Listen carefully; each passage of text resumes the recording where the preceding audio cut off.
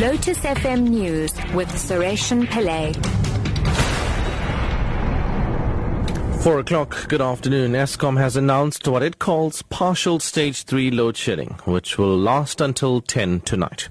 The announcement came as Public Enterprises Minister Lynne Brown assured South Africans that the country was not close to a power blackout.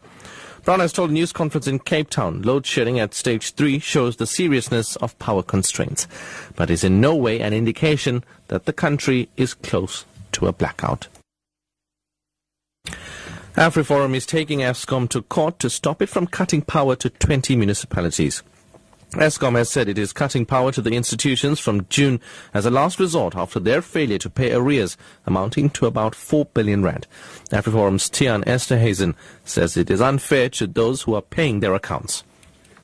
Now, we believe that it is unfair against the taxpayers who's paying the tax money every month, but because of bad financial management, puts Eskom in a position that they want to cut off the power. We actually are putting Eskom in a good position by stopping them, because we're asking the court to give us a remedy so that municipalities must pay Eskom back. If they don't comply, we start with the contempt of the court, and Eskom can actually go so far, even arresting the municipal managers if they don't comply with the court order. Foreign shop owners in the Johannesburg CBD have vowed to fight back should they be attacked by locals. Khalid Ahmed owns a shop on Market Street. The condition in general, it could be better. I think a lot still have to be done. But with the ongoing violence, we're so scared, but we are ready for anything. If they came to attack us, and we have to attack them, because the police are not doing anything.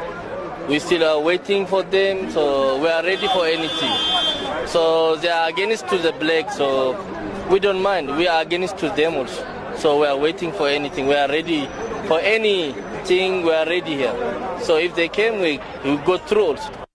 Human Rights Commission chairperson Lawrence Mushwana, meanwhile, says foreign nationals who have fled xenophobic violence in the eThekwini metro cannot be housed much longer in temporary camps.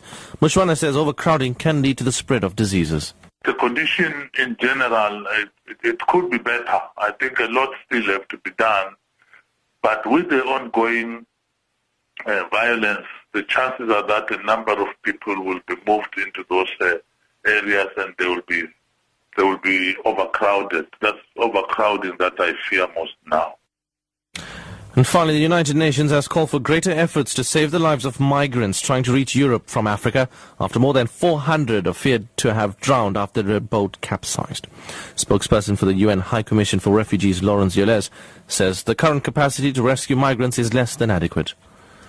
The 400 makes it a huge accident, bigger even than the ones that took place 2 years ago that provoked such an outrage in so many countries. There was a sort of understanding that there was a need for a strengthened and efficient capacity to be able to carry out rescue, and that in fact did not take place.